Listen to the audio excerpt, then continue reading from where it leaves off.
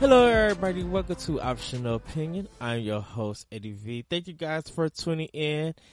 I am so happy to be back. Got a great show for you guys. I get to talk about one of my favorite companies that pretty much other people don't, kind of recognize, but a few who do enjoy their games. So on today's episode of Optional Opinion, today's theme, treasuring treasure. Yes, everybody, I will be talking about Treasure Games, or Treasure as in the company and some of their games. They are fantastic as a developer and as a publisher. They sometimes they will publish their own games.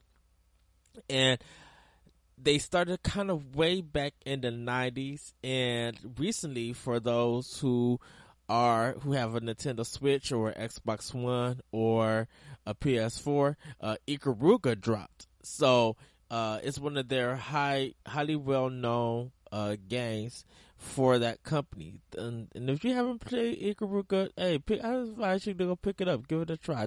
Believe it's only $15. It's not too long, but it is difficult. And it kind of makes you think it's just 2-player co-op. So I believe you guys should give it a try if you're interested in some old school shoot 'em ups.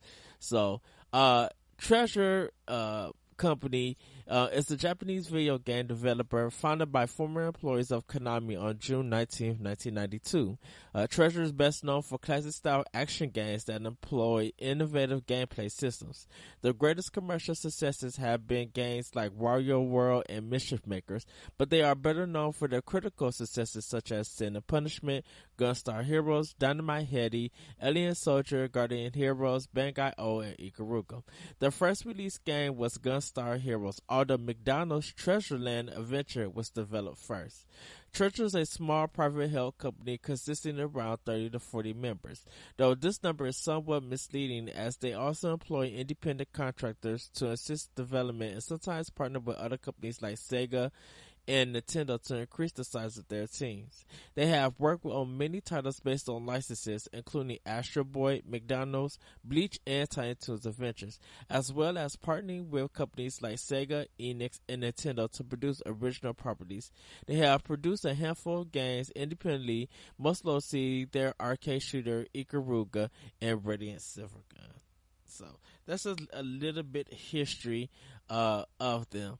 So yeah, they've been open for 26 years, and like I said, they got a new game out called well, not a new game. They have Ikaruga out, which is also published by Nicholas.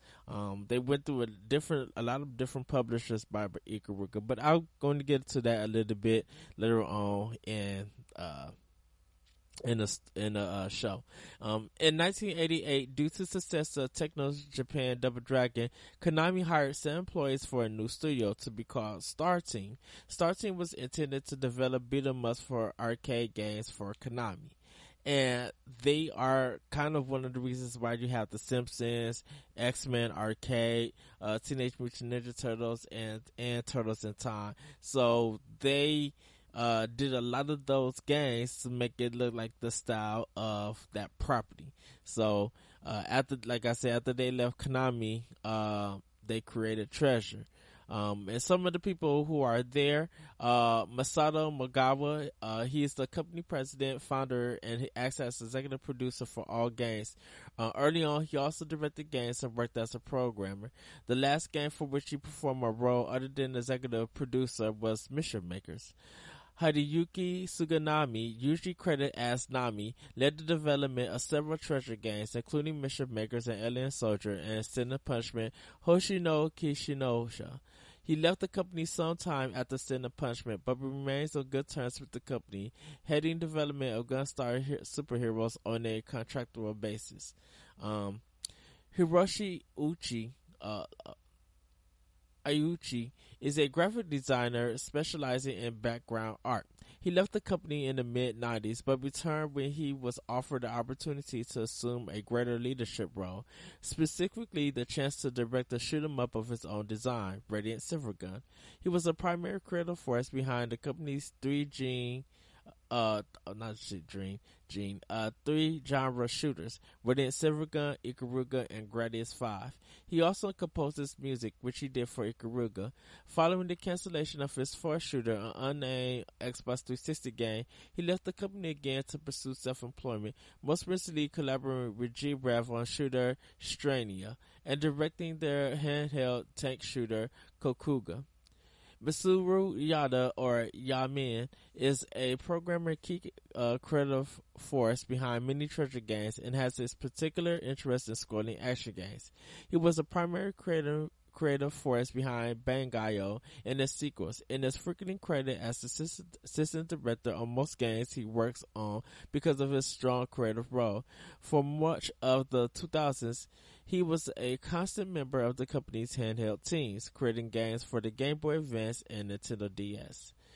Tetsuhiko Kukichi, credited as Han in design roles, is an artist and character designer who had directed several treasure games, including writing, directing, and creating much of the art for Guardian Heroes and the sequel. He also directed Yu Yu Hakusho, Makio Totsusen, Rakugaki Showtime, and the canceled Tiny Toons Adventures Defenders of the Universe. He left the company sometime in 2007 to pursue work as an independent contractor, but returned sometime around 2010 to 2011 for the XBLA release of Guardian Heroes.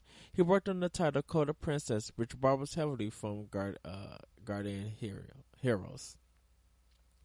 And Norio Hazawa, often credited as Na, is the company's primary music composer. Although he used to share music duties with Katsuhiko Suzuki, he was also credited as Nazo. He remains Treasure's only full-time composer, contributing music to more than 20 of Treasure's games. So those were just some people who are at Treasure and who were at Treasure. And their design theory, like I stated earlier, was, creating games, but innovating on those genres. So if you look at something like Radiant Silvergun and how that is designed, or going back to Ikaruga, where you match colors to kind of survive, and if you the opposite color hitting the enemy, you'll take out more energy. It was something that you had never seen in a game.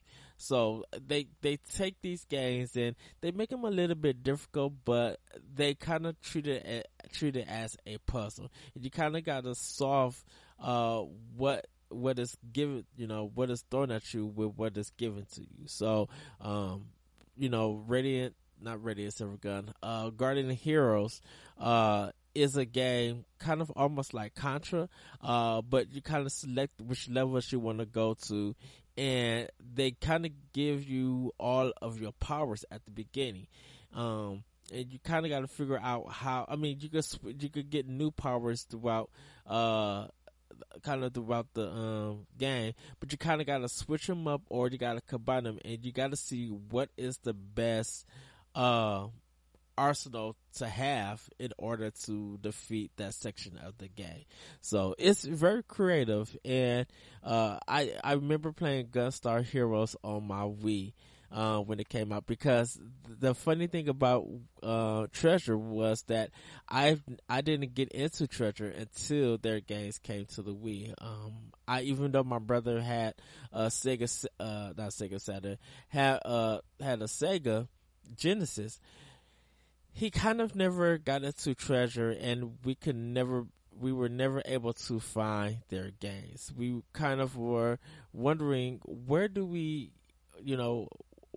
find a game like this? And I think I also seen it in EGM, trying to figure out who in the world is carrying a game like this that I want to play.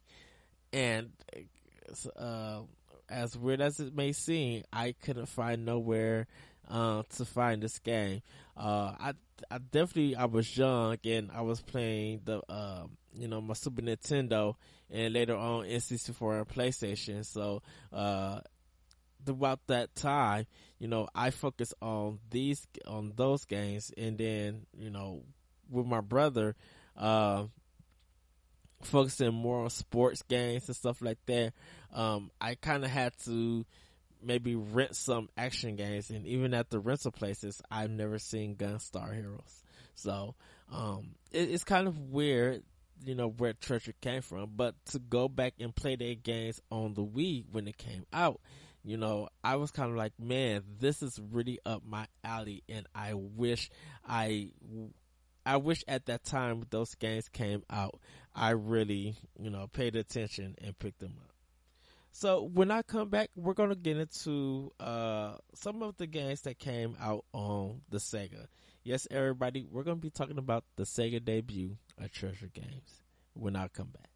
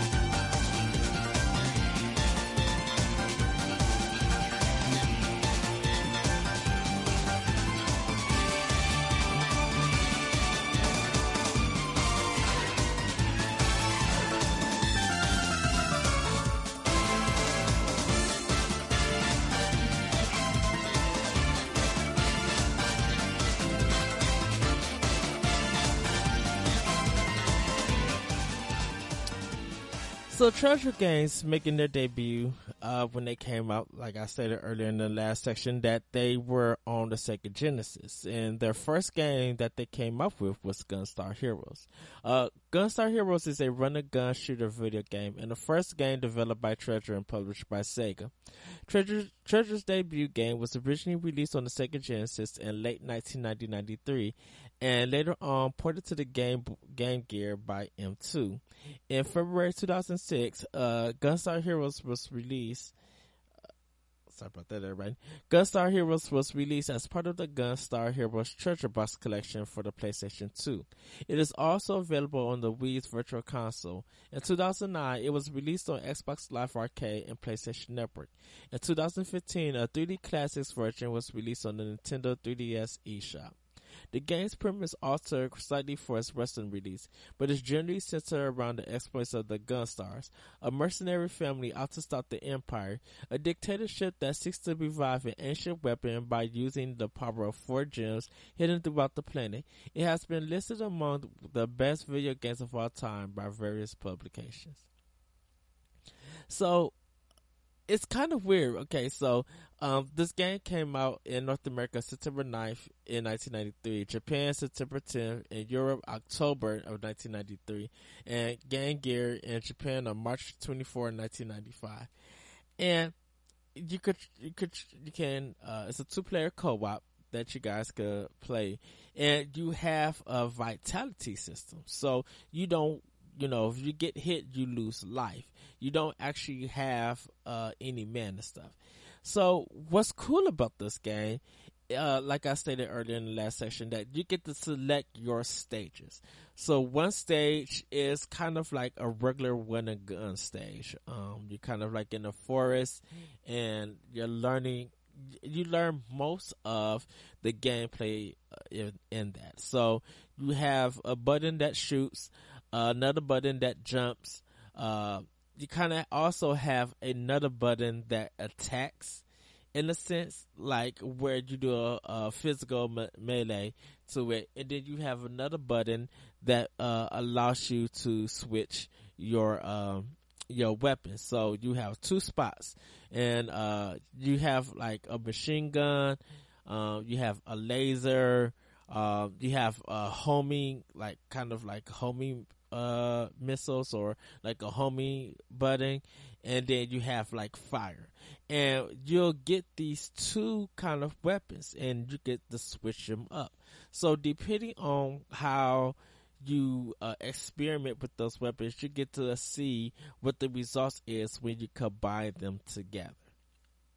And anytime there's a drop, you could pick up that special weapon, or you could get skip past it.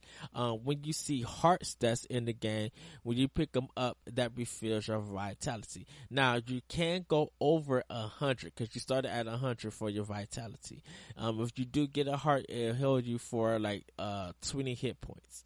Or HP if you want to look at that. And so you could get up to even 200 if you're good enough. So it has a little bit of sound effects and everything. And what's cool about these stages, or about Gunstar Hero, when you choose these 4 stages, you could be fighting on a rail cart, going different routes. You'll be fighting on an airplane, like going vertical up. There's a level where it's completely a board game. So you go to, when you land on these places, you'll go to these areas and you'll fight your way through that room. And if you win, you kind of go back out and you be able to spin again. But then there's a boss fight at the end of it. And so you kind of got to roll the dice to see if how far you could get. And there's one point where if you land on something that makes you redo everything from the beginning, when you the places that you did beat, you don't have to play again. But if you land on the place that you skipped the first time, but not this time, you have to go and do that fight. So it makes the game kind of long, and then it goes into kind of a regular run and gun. And then you kind of do like a spaceship battle before you land and you fight the final boss, which I don't want to spoil, but it does contain those 4 gems that you are trying to get back. So, and it kind of explains on how everything comes about. And there was a sequel to it, Gunstar Advance Heroes, which I'll talk about a little bit later when we get to the Nintendo section with Treasure. But yeah, it's a very fun game, 2-player co-op. If you have it on Wii, I do recommend probably going back and playing it and giving it a look. If you could get it on the 3D Classics on Nintendo 3DS on the eShop, do that. Give it a chance. I would love to see more classics come to Switch. I've been wanting a Treasure collection to be released. So if Nicholas and Treasure decides to bring Gunstar Heroes or Guardian Heroes or a lot of their classic games to Switch, bring it. It's a great console to have, definitely with the Joy-Cons, because it's not too much with this controls to figure out. You just got to be smart and do your best to survive. So that was Gunstar Heroes, their debut. Moving on to this, and I never got to play it, but I always just love the artwork and I love beat 'em ups. Was Guardian Heroes. Now this came out to the Sega Saturn. Guardian Heroes is a 2D side-scrolling beat 'em up video game in the vein of Final Fight or Golden Axe, but with RPG elements. The development team called it a fighting RPG. Guardian Heroes was developed by Treasure and released in 1996 for the Sega Saturn video game console. A sequel was released in 2004 for the Game Boy Advance entitled Advance Guardian Heroes. The game allows players to alter the storyline through their actions, such as choosing between a number of branching paths, leading to multiple endings and killing civilians and enemies, leading to changes in the karma meter. The music was composed by Hideki Matsutake, a former member of electronic music band Yellow Magic Orchestra, and Nazo Suzuki. It is considered a cult classic of the beat 'em up genre. And when you look when you're able to look at this game, you be like, oh wow. I remember seeing the path line in EGN, and I was just like, I need a Sega Saturn. But unfortunately, you know, the Saturn wasn't being supported. You know, it was a little bit too expensive, and I didn't really think about CD games at that time, so I didn't really get a chance to play this. Now, this game did come out in North America on January 25th of 1996, Japan January 26th, and in Europe was on June 1996. It also came to Xbox Live Arcade worldwide October 12th, 2011. So there's a possibility that it's still on there. It is not backwards compatible or anything, like they haven't like re-released it or anything. You like where if you do own it, you could download it to your Xbox One. So that hasn't started yet, but I hope they really do get a chance to re-release that game so I could play it finally. It's an amazing kind of game. Like I said, I didn't get a chance to play it, but give it a look if you can. Oh, hold on one second. Oh yeah, this version was later made backwards compatible for Xbox One November 6, 2016. So the game is available backwards compatible. Ooh, I have to buy this game. I'm gonna have to look for it. And pick it up. Oh yes, I'll do that probably after the podcast. So yeah, but if you guys want to take a look at it, you can check it out because I really want to play through this whole game, and get a good feel for it. Another game that they also did for the Sega Genesis was Dynamite Headdy. And Dynamite Headdy is a platform video game developed by them, published by Sega for the Sega Genesis in 1994. The game follows a puppet named Headdy in his efforts to stop an evil puppet king from taking over his world. Headdy can throw his head at enemies to defeat them and use it to pull himself to various areas and move objects. The player can find a wide variety of heads, which acts as power-ups that provide different effects and alter gameplay. The critical reception to Dynamite Headdy was positive.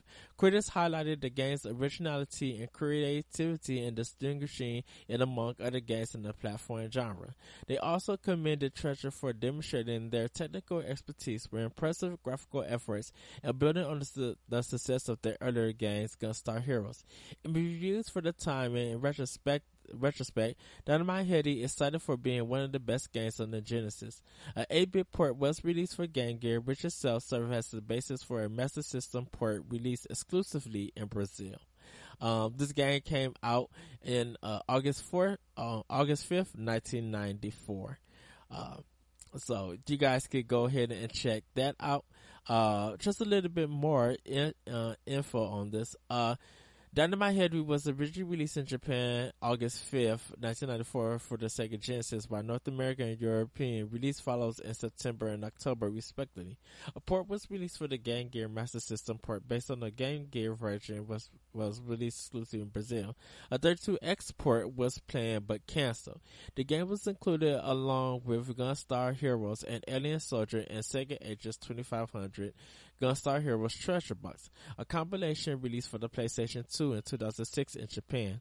The compilation includes all versions of Dynamite Headdy released on all 3 Sega platforms across all regions. The game saw a digital re-release on the Wii via the Virtual Console in July 2007. It was also included in Sonic's Ultimate Genesis Collection for Xbox 360 and PlayStation 3, and most recently was released on Steam on May 2nd, 2012. So if you guys want to look for it, go ahead and check it out. Like I said, it did get a lot of good reviews. So a nice, cool kind of platform. Now, this game is called Alien Soldier. And this one is kind of, to me, the first all boss rush mode kind of game. If you think of Cuphead in today's genre, Alien Soldier is that, it is a side-scrolling run-and-gun video game developed by Treasure and published by Sega for the Mega Drive. Retail copies were released in Japan and PAL territories, while in North America, it was only available exclusively via the Sega Channel cable service. The story follows a powerful being named Epsilon Ego, who after being nearly killed, becomes determined to avenge his near death and save his planet. The character has a variety of weapons and moves that the player must master to complete the game.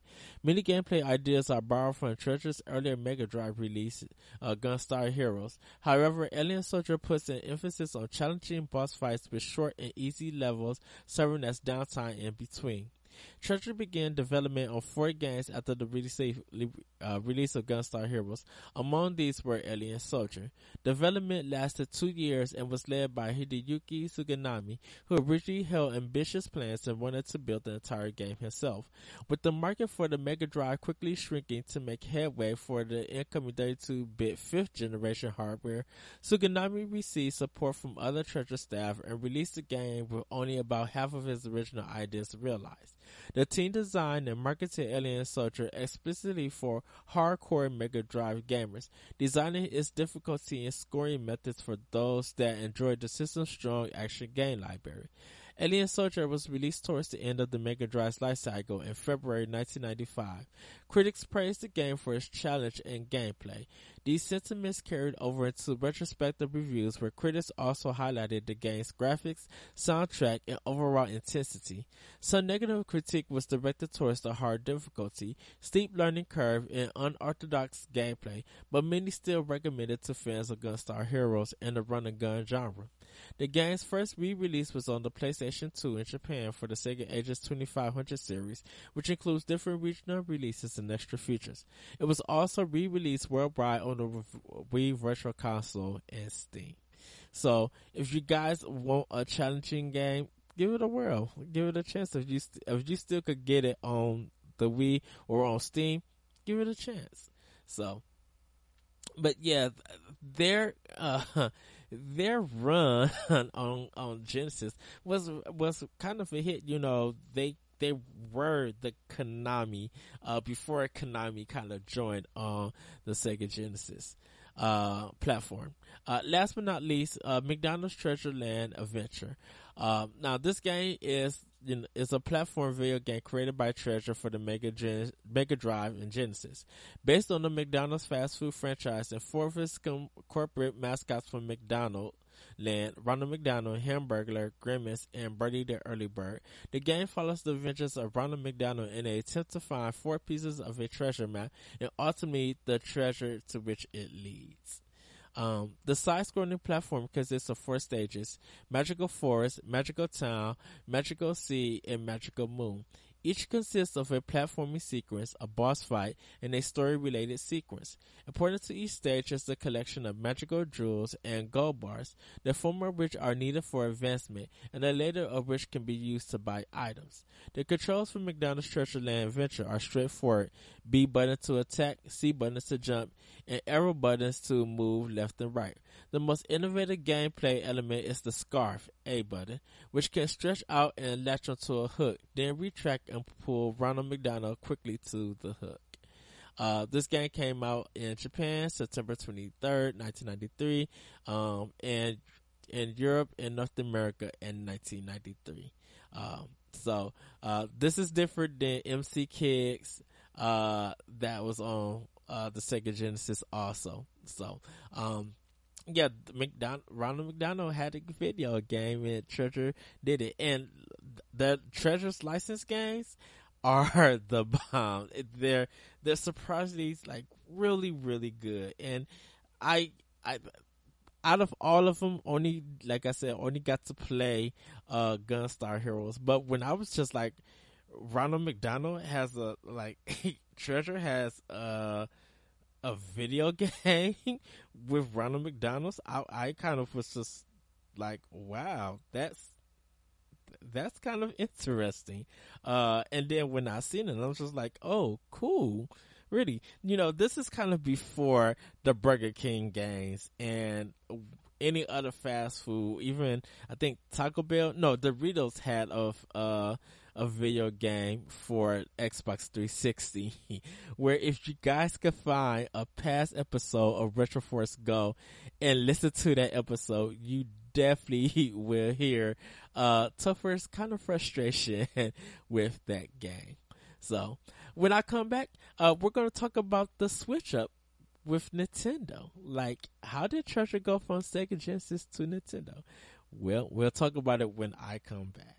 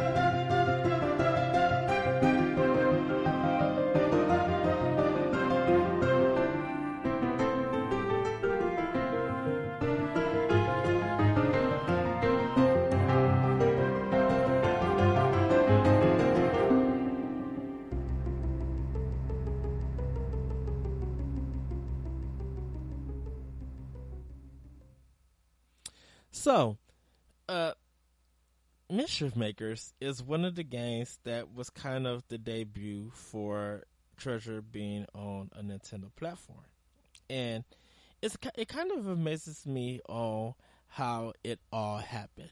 Uh, that they went from the Sega Genesis and Sega Saturn to to Nintendo, and I believe the Saturn was the last time they made a game uh for Sega on their console, because nothing ever came to Dreamcast or anything. So their switch to Nintendo was kind of surprising. And one of their first games is Mischief Makers. Mischief Makers is a 1997 side-scrolling platform video game developed by Treasure and published by Enix and Nintendo for the Nintendo 64. The player assumes the role of Marina, a robotic maid who journeys to rescue her creator from the Emperor of Planet Clancer. The gameplay revolves around grabbing, shaking, and throwing objects. There are 5 worlds and 52 levels, and the game is displayed in 2.5D, meaning that the game has 3D in it. You can move up and down, but it has a 2D plane. Like, it's very linear when you look at it, but you can move freely within that 2D space. The game was the first 2D side-scrolling game for the Nintendo 64 and Treasure's first release for a Nintendo console. The company began Mischief Makers development in mid-1995 with little knowledge of the console's features.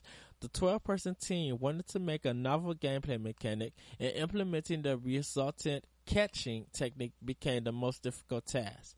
The game appeared at the 1997 Electronic Entertainment Expo, or E3, and was released in Japan on June 27, 1997, and later in the United States, the United Kingdom, and Australia. The game received mixed or average reviews, according to video game review score agitator Metacritic.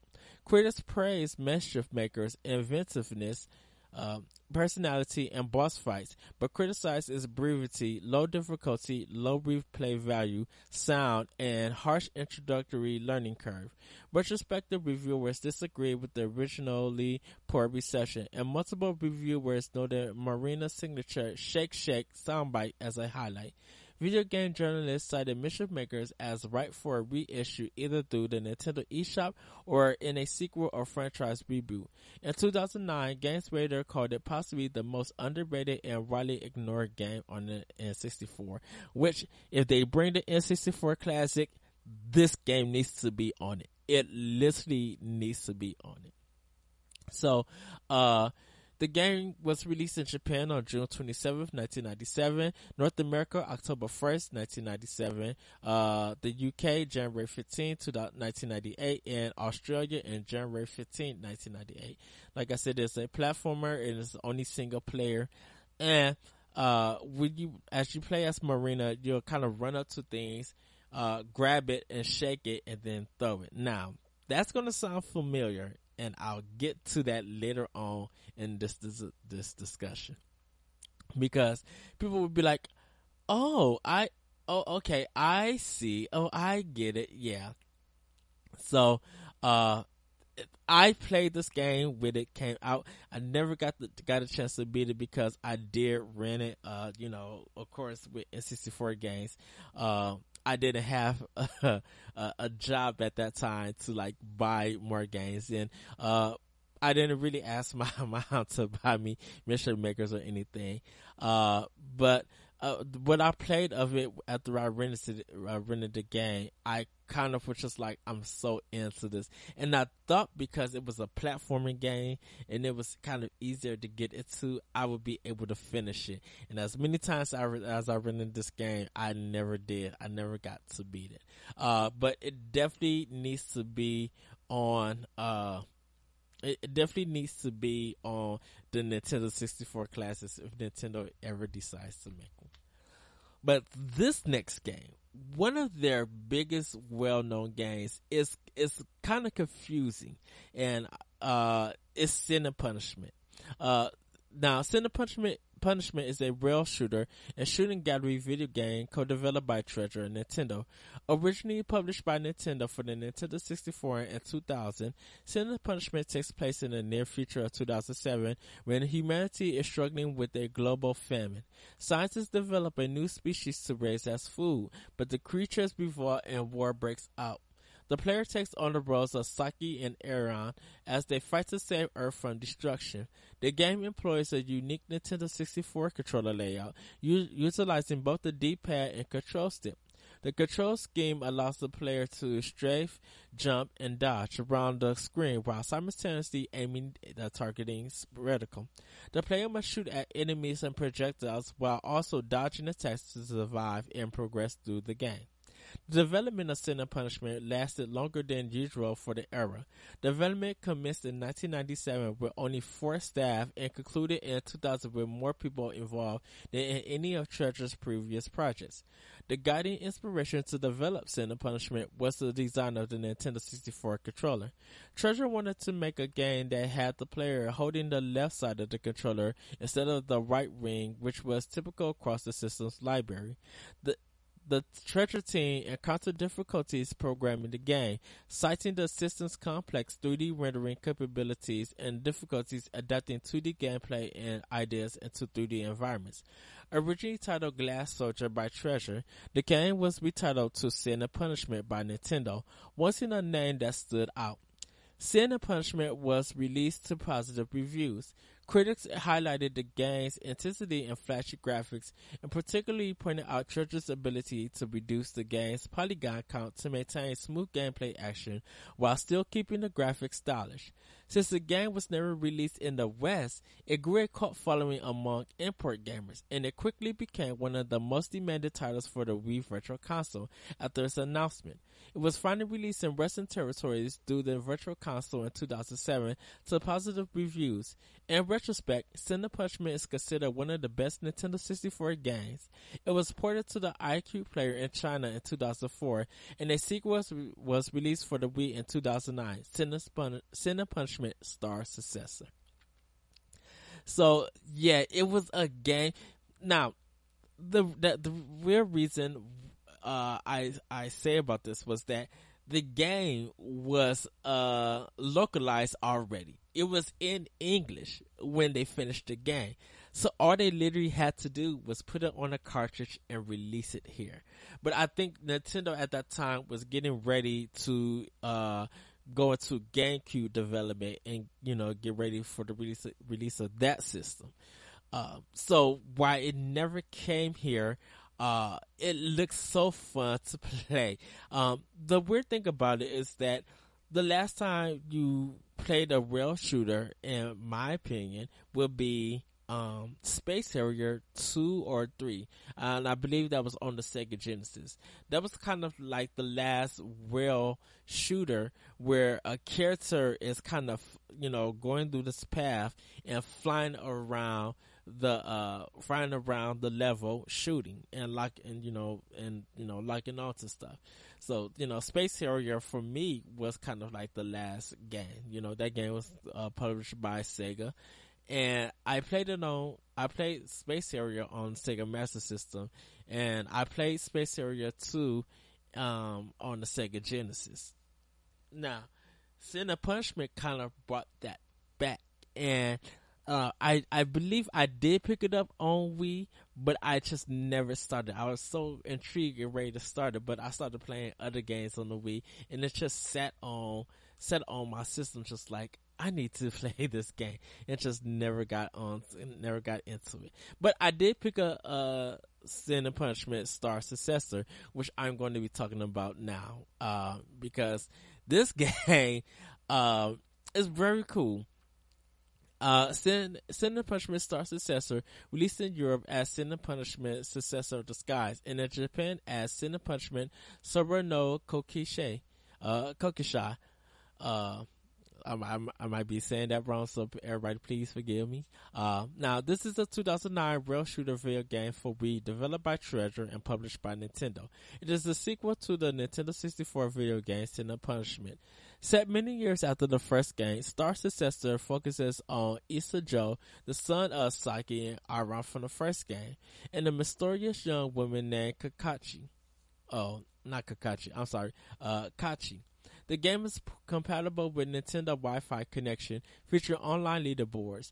While the original game featured English voice acting in both the Japanese and English versions, the sequel has Japanese voice acting for the Japanese version, as well as the option to switch between Japanese and English voice acting in the non-Japanese versions. Revealed at Nintendo conference on October 2nd, 2008, it was released in Japan on October 29, 2009, and Europe on May 7, 2010, and in North America on June 27, 2010. Although Nintendo Australia never released the game physically, retailer JB Hi-Fi imported the UK version and began selling it on July 21st, 2010. In the January 2015 Nintendo Direct, it was announced that the game and other Wii games would be released for download through the Wii U's Nintendo eShop. It was released in Japan on March 25th, 2015, in Europe on April 30th, 2015, in Australia and New Zealand on May 1st, 2015, and in North America on 2027, 2015, along with the original game on the Wii U Virtual Console. Now, the game can be controlled using one of 4 control methods: the Wii Remote with Nunchuck, Wii Zapper, Classic Controller, as well as the Classic Controller Pro, and the Nintendo GameCube Controller. Playing as either Issa or Kachi, the player could move around freely on screen while traveling a set path that may go forward, backward, side to side, or up and down. The player may run on the ground and jump as in the original, but can also fly. A running dodge move can be performed in any direction to avoid enemy attacks. Aiming the gun is done with a reticle and is not tied to movement. In addition to gunfire, the player may also slash with a sword, which deals heavy damage to enemies at close range and can be used to deflect certain projectiles, usually missiles, at an on-screen opponent. Scoring heavy damage, and a charge attack can be employed to deal very heavy damage, but requires a long cooldown period to be recharged afterward. Getting successful enemy hits while remaining unscathed increases the score of multiplayer. Knocking enemy missiles or alike also increases the score of multiplayer. Now, this game is single player and multiplayer, so you can do it with 2 players and you can do it single player. I eventually did it as single player because, well, I didn't really have a lot of people who were into Treasure games and who knew how to play an on-rail shooter.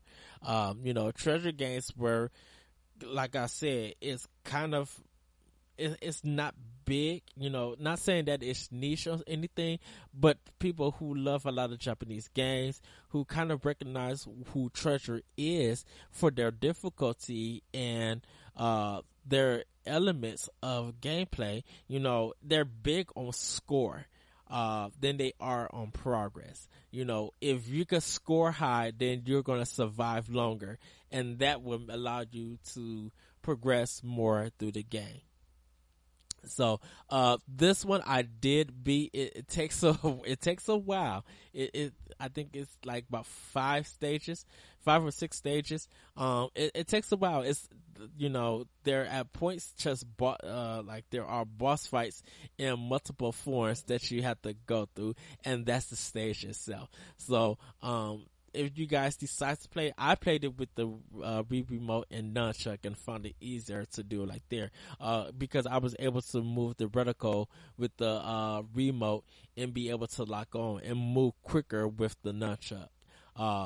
And just, man, the game is very, very good. But, you got to be prepared. You got to be in the mindset of looking at patterns and attacking at the right time and dodging and rolling. Like, you gotta, you just got to pay attention. It might seem hard, but you could get the feel of it. Like you're going to die a lot in a lot of treasure games, and that's completely fine. That makes the replay value really high. It might get frustrating, but I think once you learn a treasure game's mechanics, you get to understand why they decided to create this game, and be able to progress through the levels. So moving on from that, Gunstar Superheroes, known as Gunstar Future Heroes in Europe, is a run-and-gun video game for the Game Boy Advance, developed by Treasure and published by Sega in 2005.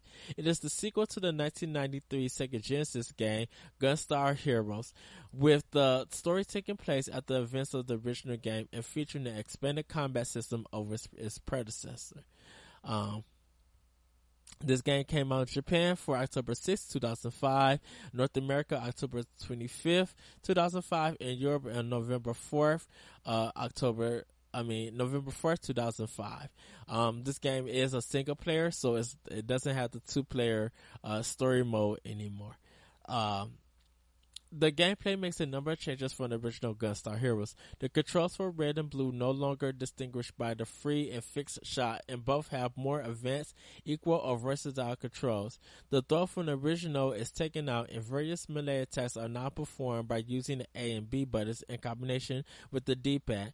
The ability to combine different weapons is absent. Instead, the player has the option to select from 3 weapon types at any time in the game. The game also uses a supercharge meter that fills as the player defeats enemies. Using the energy allows the player to fire a powerful attack. So I never got to try this game, but it looks kind of fun. You just got to take a look at it. Another game, Advanced Guardian Heroes, not Guardians Advanced Heroes. Advanced Guardian Heroes is a beat-em-up video game developed by Treasure for the Game Boy Advance. The game was released September 22nd, 2004 in Japan, and September 14, 2004 in North America, and February 18, 2005 in Europe. The American European editions of the game was published by Ubisoft. The game is a sequel to Sega Saturn's Guardian Heroes. Since Sega is the original copyright holder and wasn't interested in assuming the production of a sequel, Treasure had to license the intellectual property from Sega in order to carry out the game themselves. Advanced the gameplay for it. Advanced Guardian Heroes is a side-scrolling beat-em-up in which the playable characters can perform physical and magical attacks. Physical moves include countering and mid-air dashes. Magic attacks, which drain the MP meter, include element spells and protective barriers. It's also possible to go to Hyper Mode, a faster, more powerful version of the playable characters. The game is separated in various stages and sub-stages with their own boss fights, enemies, and puzzles. Gameplay modes include story for up to 2 players, versus, and training. Unlike its predecessor, Advanced Guardian Heroes allows players to move smoothly towards and away from the screen as opposed to switching between 3 planes. Some platforming elements have been added to break up the combat, and 2 new jumping maneuvers, the air dash and homing jump, have been implemented. Some sequences in which these moves are used seem to be referenced to various 8-bit and arcade games, and some wire fu films. A large part of the game relies on the revised barrier spell. All playable characters and enemies on higher difficulty settings have the barrier spell available, and at the cost of magic over time, it renders a character invincible. Properly timed use of the barrier spell allows a player to deflect projectiles and magic, in a visual effect reminiscent of Mission Maker's Marina Light Years, throwing a laser of lightning bolt back to at the sources, and stun enemies who attack in melee. A green gauge is used to represent the characters and particularly the player's anger. At any point that the player's characters is rendered immobile or out of the player's control, the player can rapidly press buttons to increase the anger gauge. Points allocated to the character's mobility grant bonuses to how quickly this gauge increases. When it flashes, the character can press A, B simultaneously to activate hyper mode or anger mode, starting a timer in which the anger gauge decreases. The magic gauge increases, the character is given a burst of speed, and the player is returned control of his character. If the player character dies during the course of the game, a sinister figure appears to offer his soul. If the player refuses, the princess appears and reassures the player that there will be another chance before the game transitions to a game over screen. If the player agrees to the sinister figure's conditions, then the character is brought back to life in a state referred to as devil mode that is unable to take damage, although still able to be knocked down and flung around for the next 6 minutes before the sinister figure reappears and destroys him, resulting in a game over screen. Regardless of the player's choice, he is able to continue the game from the last checkpoint reached before going into devil mode. Also, unlike the first game, the player is allowed to use most every character that he unlocks in the main story as well as in the other modes. Throughout the game, defeated enemies will drop crystals in varying sizes of color that act as experience points. Between stages, players can allocate these crystals toward one or more of their character's attributes: vitality, mind, attack, defense, magical attack, magical defense, and mobility. At certain points, you will have to fight the heroes of the previous game, and upon defeating them, they will give you their souls, which will increase one of your attributes by 10. Increasing the attribute with soul crystals will raise the character's level, no matter how high the attribute was to begin with. The higher the character's level, the more soul crystals will be needed to reach the next level, so players have to allocate their points carefully. Anything left over after allocation can be donated towards unlocking further playable characters. So that's kind of the change if anyone has played the original Guardian Heroes. Moving on from that, Bangai-O Spirits. Bangai-O Spirits is an action game for the Nintendo DS and the sequel to Bangai-O, which was released for the Nintendo 64 and Dreamcast. Oh, so they did release a game for Dreamcast, Bangai-O Spirits.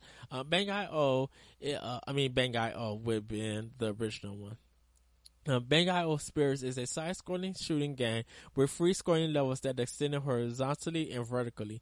The player controls a robot with the ability to fly, but is still affected by gravity. He has 7 weapons to choose from and can perform melee attacks using a baseball bat or sword. The game has 160 levels and features a level editor to create more. Edited levels can be encoded in a sound that can be recorded with a computer and shared between players. This technology was inspired by the data cassettes used by some older computers, including the Sharp X1 on which Matsumoto learned to program. This game came out in Japan on March 19, 2008, North America August 12, 2008, and the PAL version was August 29, 2008. You guys can take a look at it. It's just hard to explain, and I tried to play this game and could not get into it. I do want to make a recommendation, but that I didn't include it in this episode. It's Astro Boy Omega Factor. Give it a check. It was on Game Boy Advance, and it's one of the best kind of licensed games that Treasure has did, even over McDonald's Land game. So, But I'm getting to the last game before we get into our next section, and that's Wario World. Wario World is a 2003 platform beat 'em up video game developed by Treasure and published by Nintendo for the GameCube. The game's plot centers on Wario and his quest to regain his treasure and his castle from Black Jewel, an enemy gem. The game was fairly well received by reviewers who praised the game's fun gameplay while criticizing its short length. The game has sold over 142,000 copies in Japan and over 256,000 copies in the United States. In 2004, the game was re-released as a Player's Choice title. The game came out in Europe in June 20th, 2003, North America June 23rd, 2003, Australia July 10th, 2003, and Japan May 27th, 2004. Now, this one, where Wario World's gameplay centered mainly on combating enemies, although it requires some platform navigation similar to Super Mario 64 and Super Mario Sunshine. The controls are simple and only used to jump, run, dash, and perform fighting moves, and use the hyper suction abilities to collect nearby coins. The level design are platform-based with combat elements and have an overall linear design. The levels contain trapdoors which led to special platforming or puzzle-oriented challenges. Throughout the game, small forest sprites known as Spritelings give Wario advice if they are rescued from imprisonment. During combat, Wario can grab enemies and either spin them around, throw them, or pile drive them into the ground. Enemies drop coins when defeated and tend to regenerate if the area is left and returned to later. The coins are used to purchase items such as life-restoring garlic and to return to life. If Wario does not have enough money to return to life, the game is over. A new feature in Wario World are the spherical glue globes in which Wario is stuck to if he touches it, allowing the player to teach other rights in inaccessible areas. Along the way, Wario can recollect his long treasures which are hidden in treasure chests and collect positive golden Wario statues, which increases Wario's life meter by 1/2. In order to advance in the game, the player must collect a certain amount of red diamonds in each level. If the game collects all the treasures in various levels, mini-games from the Game Boy Advance title WarioWare Inc. Mega Micro Games are unlocked, and they can be used by using the Nintendo GameCube Game Boy Advance link cable. Now, there is another Wario game, I think it's called Shake 'em Up. And it uses the Mischief Makers design pattern. I thought Wario World was the one, but it's a different one. And that game, you kind of grab enemies and you shake them for coins to defeat them. So that shake mechanic that came with Mischief Makers was done in another Nintendo game that wasn't done with Treasure, and that's why I kind of found it weird.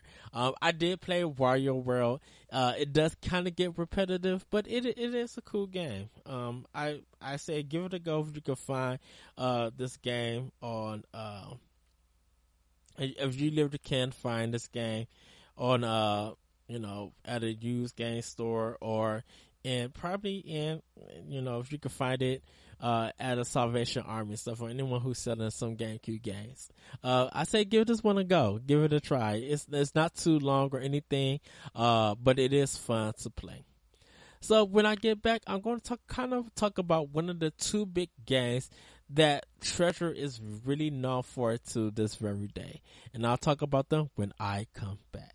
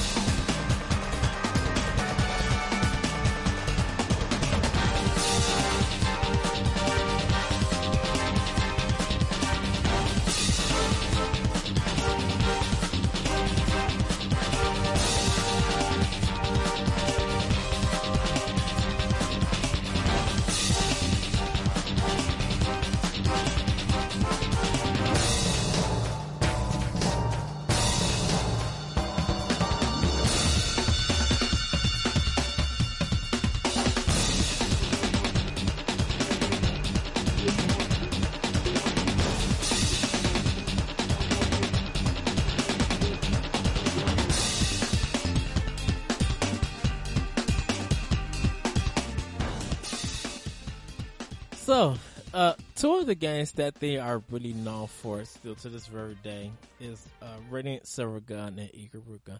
And I kind of mentioned them throughout the show on why they are so kind of important actually to Treasure's discography and to a lot of shoot 'em up fans for this genre.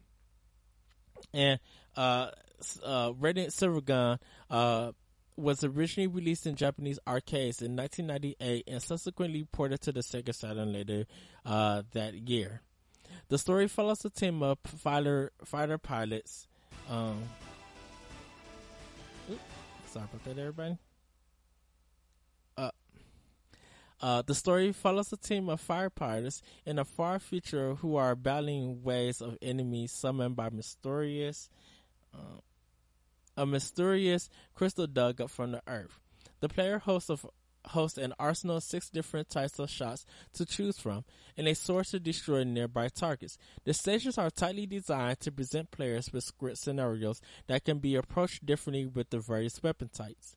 Treasure was primarily known for developing action and platform games for home consoles before Radiant Silvergun. Despite the company's concerns about the financial viability of arcade games in the shooter genre, they felt they had a good premise for a game and decided to pursue it. Radiant Silvergun was developed by 10 people, with Gonzo outsourced for animated cutscenes. The game was developed for the STV arcade board first and later ported to the architecturally similar Sega Saturn. Towards the end of development, the team recruited professional gamers that held high scores in shooters to playtest the game. Radiant Silvergun was first released in Japanese arcades in May 1998. Treasure president Masato Magawa went in person to arcades to gauge the reaction of players. The Saturn port was released 2 months later in Japan. Despite its region exclusivity, Radiant Silvergun was imported by Western critics and received critical acclaim. Journalists agreed that the game revived the shoot 'em up genre, which had fallen by the wayside after the rise in popularity of arcade fighting games in the 1990s. In retrospect, it is considered one of the greatest shooters and Sega Saturn games of all time. It received a spiritual sequel in the form of Ikaruga and was ported to the Xbox 360 in 2011. And so, Radiant Silvergun is a vertical shooting shoot 'em up. The player is given a wide arsenal from the start of the game, featuring 3 primary weapons: a standard for firing shot, weak but versatile homing projectiles, and a spread gun which fires 2 powerful exploding lasers at a wide angle. Combining each of these shot types with another will result in one of 3 new types of weapons: a regular shooting standard shot, a close-range missile targeting system, and a long-range targeting system that electrocutes enemies. The ship is also equipped with a sword that can be swung around the ship, damaging nearby enemies. The sword can also be continuously held in front of the ship to inflict damage and absorb special bullets to power up for a special large sword attack. The stages are methodically and tightly paced with carefully crafted scenarios that can be approached differently with the variant weapons. The game's scoring system is based on enemy color. All enemies of one of 3 colors, red, blue, or yellow, destroying 3 enemies of the same color in a row nets the player a scoring bonus. Killing another set of the same color increases the bonus, while shooting another color will reset it. In addition to gaining a higher score, chaining attacks on the same color increases the effectiveness of the weapon used to destroy them. The weapons stay powered up for the remainder of the game. The player can also attain extra points by destroying bosses more methodically. Each boss has different segments and appendages that can be destroyed before targeting their weak spot. If all these segments are destroyed first, the player will earn a greater bonus. There are also hidden dogs that, when shot, will give the player bonus points and unlock more game options. And so, you guys can check this out there's more information about Radiant Silvergun at YouTube. I've never got a chance to play this game. It never came to the arcade here in America. and I didn't own the Xbox 360, so I never got a chance to play, and it's not backwards compatible at this time. So, but if you guys are interested, I say give it a whirl, give it a chance. It does have a beginning and an ending, and if you want to watch it on YouTube, a whole playthrough, you can watch that also. But like I said, their most well-known game out of their whole catalog is Ikaruga. Ikaruga is a shoot 'em up developed by Treasure. It is the spiritual sequel to Radiant Silvergun and was originally released in Japanese arcades in December 2001. The game's story follows a rebel pilot named Shinra as he battles an enemy nation using a specifically designed fighter called the Ikaruga, which can flip between two polarities, black and white. This polarity mechanism is the game's key feature and the foundation for its stage and enemy design. All enemies bullets in the game are either black or white. Bullets which are the same color as the player are absorbed, while the others will kill the player. The game features both single player and cooperative modes.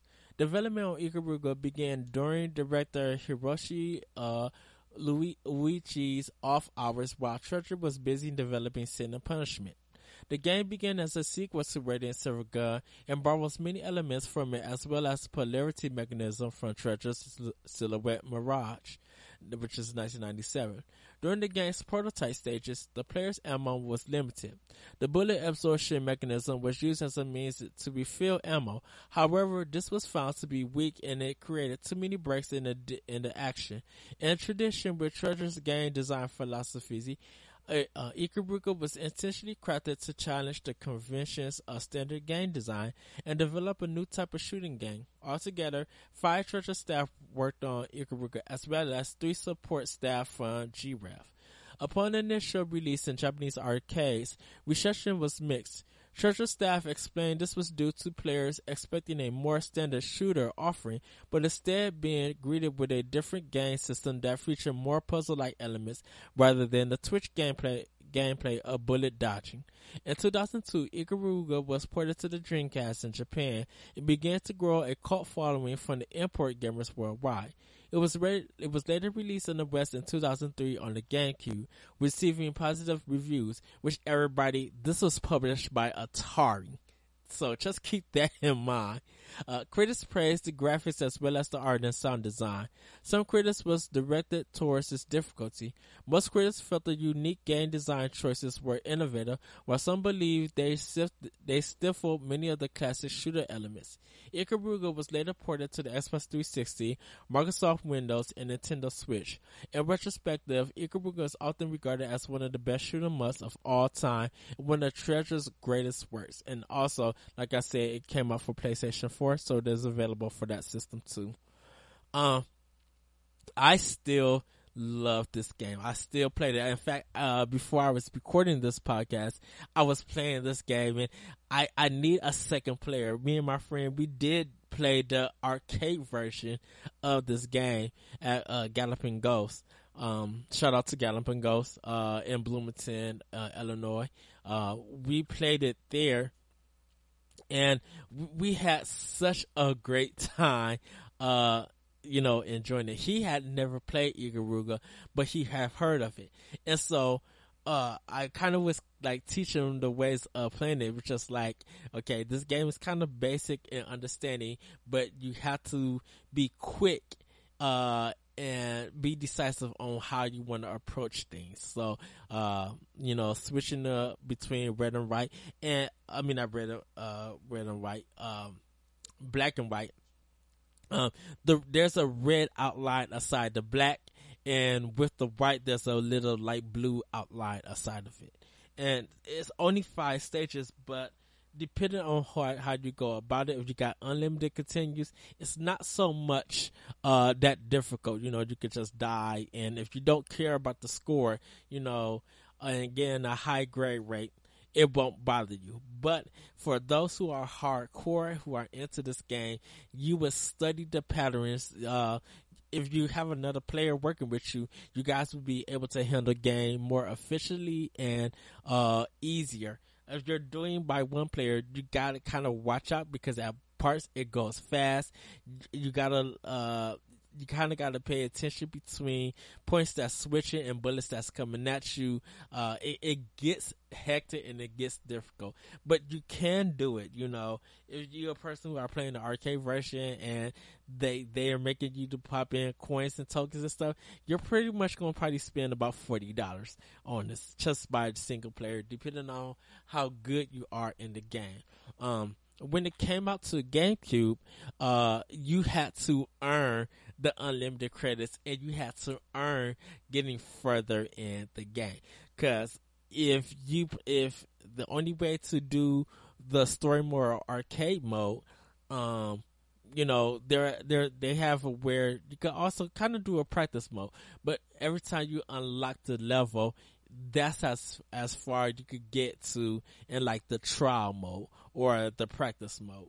So if you wanted to unlock the full game and do any kind of level select, you had to play the whole game. And at points that, depending on your gameplay time, not so much your points, but your gameplay time, if you played it for a longer time, you will unlock how many continues you would get, or how many or extra spaces you would get to play for that. So that's how they kind of went about Ikaruga. And I gotta say, it's still a great game to play. It's just so fun to get into and like really lose yourself. The game is on Xbox One, so it is backwards compatible. It's the Xbox 360 version, so you guys can play online with friends. And for me right now, my Ikaruga skills suck because I own it for Xbox One, backwards compatible. I had the GameCube version, but only got the box. I think I let my cousin use the actual game, my nephew, and I have the game on my Nintendo Switch. So I was playing it with I played it with the Joy-Cons, which is fun to play. But I advise you to play this game kind of with the Pro Controller. I found it very easier using the analog stick and having a better handle of the game on Switch with my Pro Controller. So, I mean, these games are held as like the greatest of shoot 'em up games and kind of video games in general. Like they created a history of being innovative of the shooting genre, and definitely with Ikaruga, with the spoilerizing system, you can still see that gameplay included in different games of the shoot 'em up genre. So when I come back, we're gonna get into the last section of kind of like what happened to Treasure like now, why they haven't did anything. So with that, everybody, I will be right back.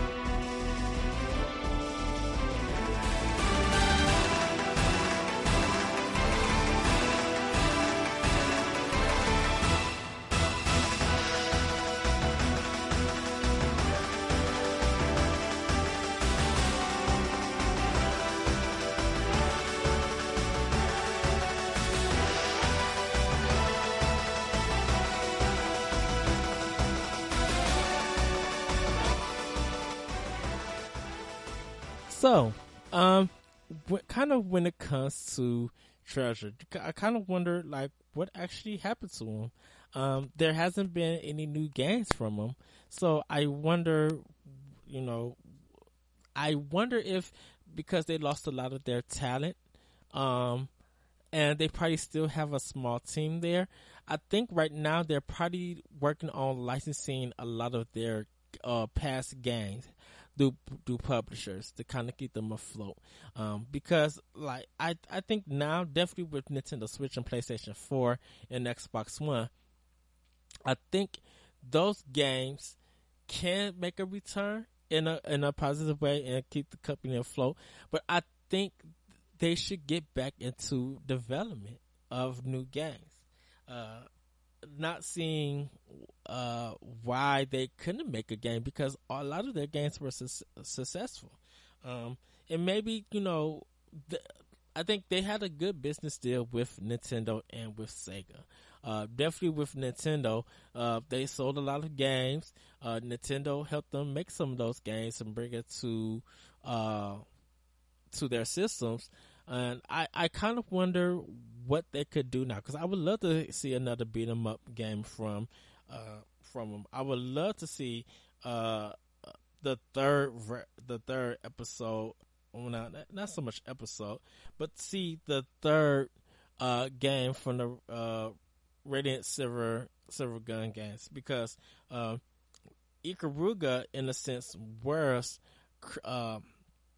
Ikaruga was kind of one of the games that were going to be a part of the Radiant Silver Gun games, and so there were going to be a third and final Radiant Silver Gun game to complete that whole collection, but we just never got it. So I would love for them to make it, bring it out as an arcade game, and even bring it here to America. I would love to see them touch like a licensed property. They were able to do like Ronald McDonald's and Astro Boy. So, maybe there could be like another 7-Up game, a Spot game done by Treasure. Of course, Spot had its own game, but maybe they could go for Coca-Cola Man or Pepsi Man, or they could do so much and bring it over to America. I would love to see that. Now, in a sense, I think Way Forward is kind of the spirit of Treasure in an American sense, and they're still bringing great creative works here and stuff. But Way Forward is not known for their not known for their like shoot 'em ups or their innovative or taking a game and making a spin of it. I think they get a license and they introduce some recognizable familiarity of gameplay mechanics and put them in there, but still make it feel like a Way Forward game. I kind of could see that, which would kind of be cool if Way Forward and Treasure actually got together and worked on a game. That would be insane. Like, I would definitely pre-order that and pray for a physical copy if that ever happened. But I kind of see Way Forward as America's Treasure games. In a sense, I know I call them America's Konami, and also in a sense, but when I think about Treasure and I think about their company and the games that they made, they were challenging, they were innovative. It was something that was fun, something that you never seen or never done. A good example also of that is Beautiful Joe. Beautiful Joe could have been kind of in a Treasure style game, even though that was done by Capcom and Clover. You kind of could get a sense of Treasure's influence in that game if you go back and play it. Not so much nowadays. Like, I kind of would like to see if there are indie developers who have been inspired by Treasure, and if any of their games that they have made have that influence kind of here in America. I would love to see more of that. I think it would be good. It would be cool for that to happen. And for right now, like, we know they could do fighting games. We know they could do shoot 'em up games. They could do platform games, kind of the old 8-bit, 16, and a little bit of the 32-bit games that they're known for. But can they make like something like Secret of Mana? They probably could. I think if they got with they work with people who know how to make an RPG, I think they could make a 6 dungeon RPG. That would be kind of fun and cool. But with Treasure at this time, we don't know what they have planned, if they're working on anything new. But if you guys love their work, if you guys want to find out more about them, like I said, Nicalis and Treasure, they have Ikaruga out there. Some of their games are Xbox One backwards compatible. I'm about to see if I could pick up Guardian Heroes and play it on my Xbox One. I really want to play that game. And I think if you still own those past systems, or if anyone of a friend, family member, or a barcade, or anyone who has some of their games that you could pick up and play, I do recommend playing some of Treasure's video games. They might not be for everybody, but give them a try. I think that difficulty, kicking your tail, don't let that disparage you or anything. I think you have to work hard and learn the game, and give it and go for it, and just enjoy it for what it is, because they have classic game making games, and they kind of have like this new, just something new that other people have borrowed from and has been inspired from. So, everybody that's treasuring Treasure, I completely wish they would come back and make a new game. I hopefully they will bring some of their classics out. I still want the Treasure collection to come, but we will see in the future what happens if Treasure, if they would go out of business, or someone's going to buy them, or if they're going to bring a new game. And if they do bring out a new game, I hope Nicalis does the publication for it. So with that, everybody, we're going to get into some plugs, and then we're going to end the show. And with that, I will be right back.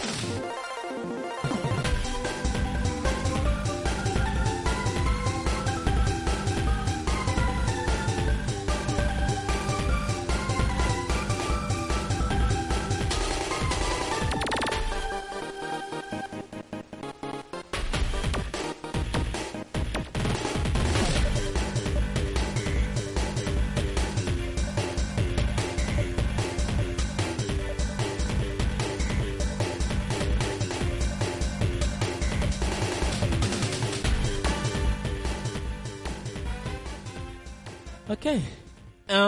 Before I get into plugs, just want to say the music that mostly of this was coming from is from Treasure's games.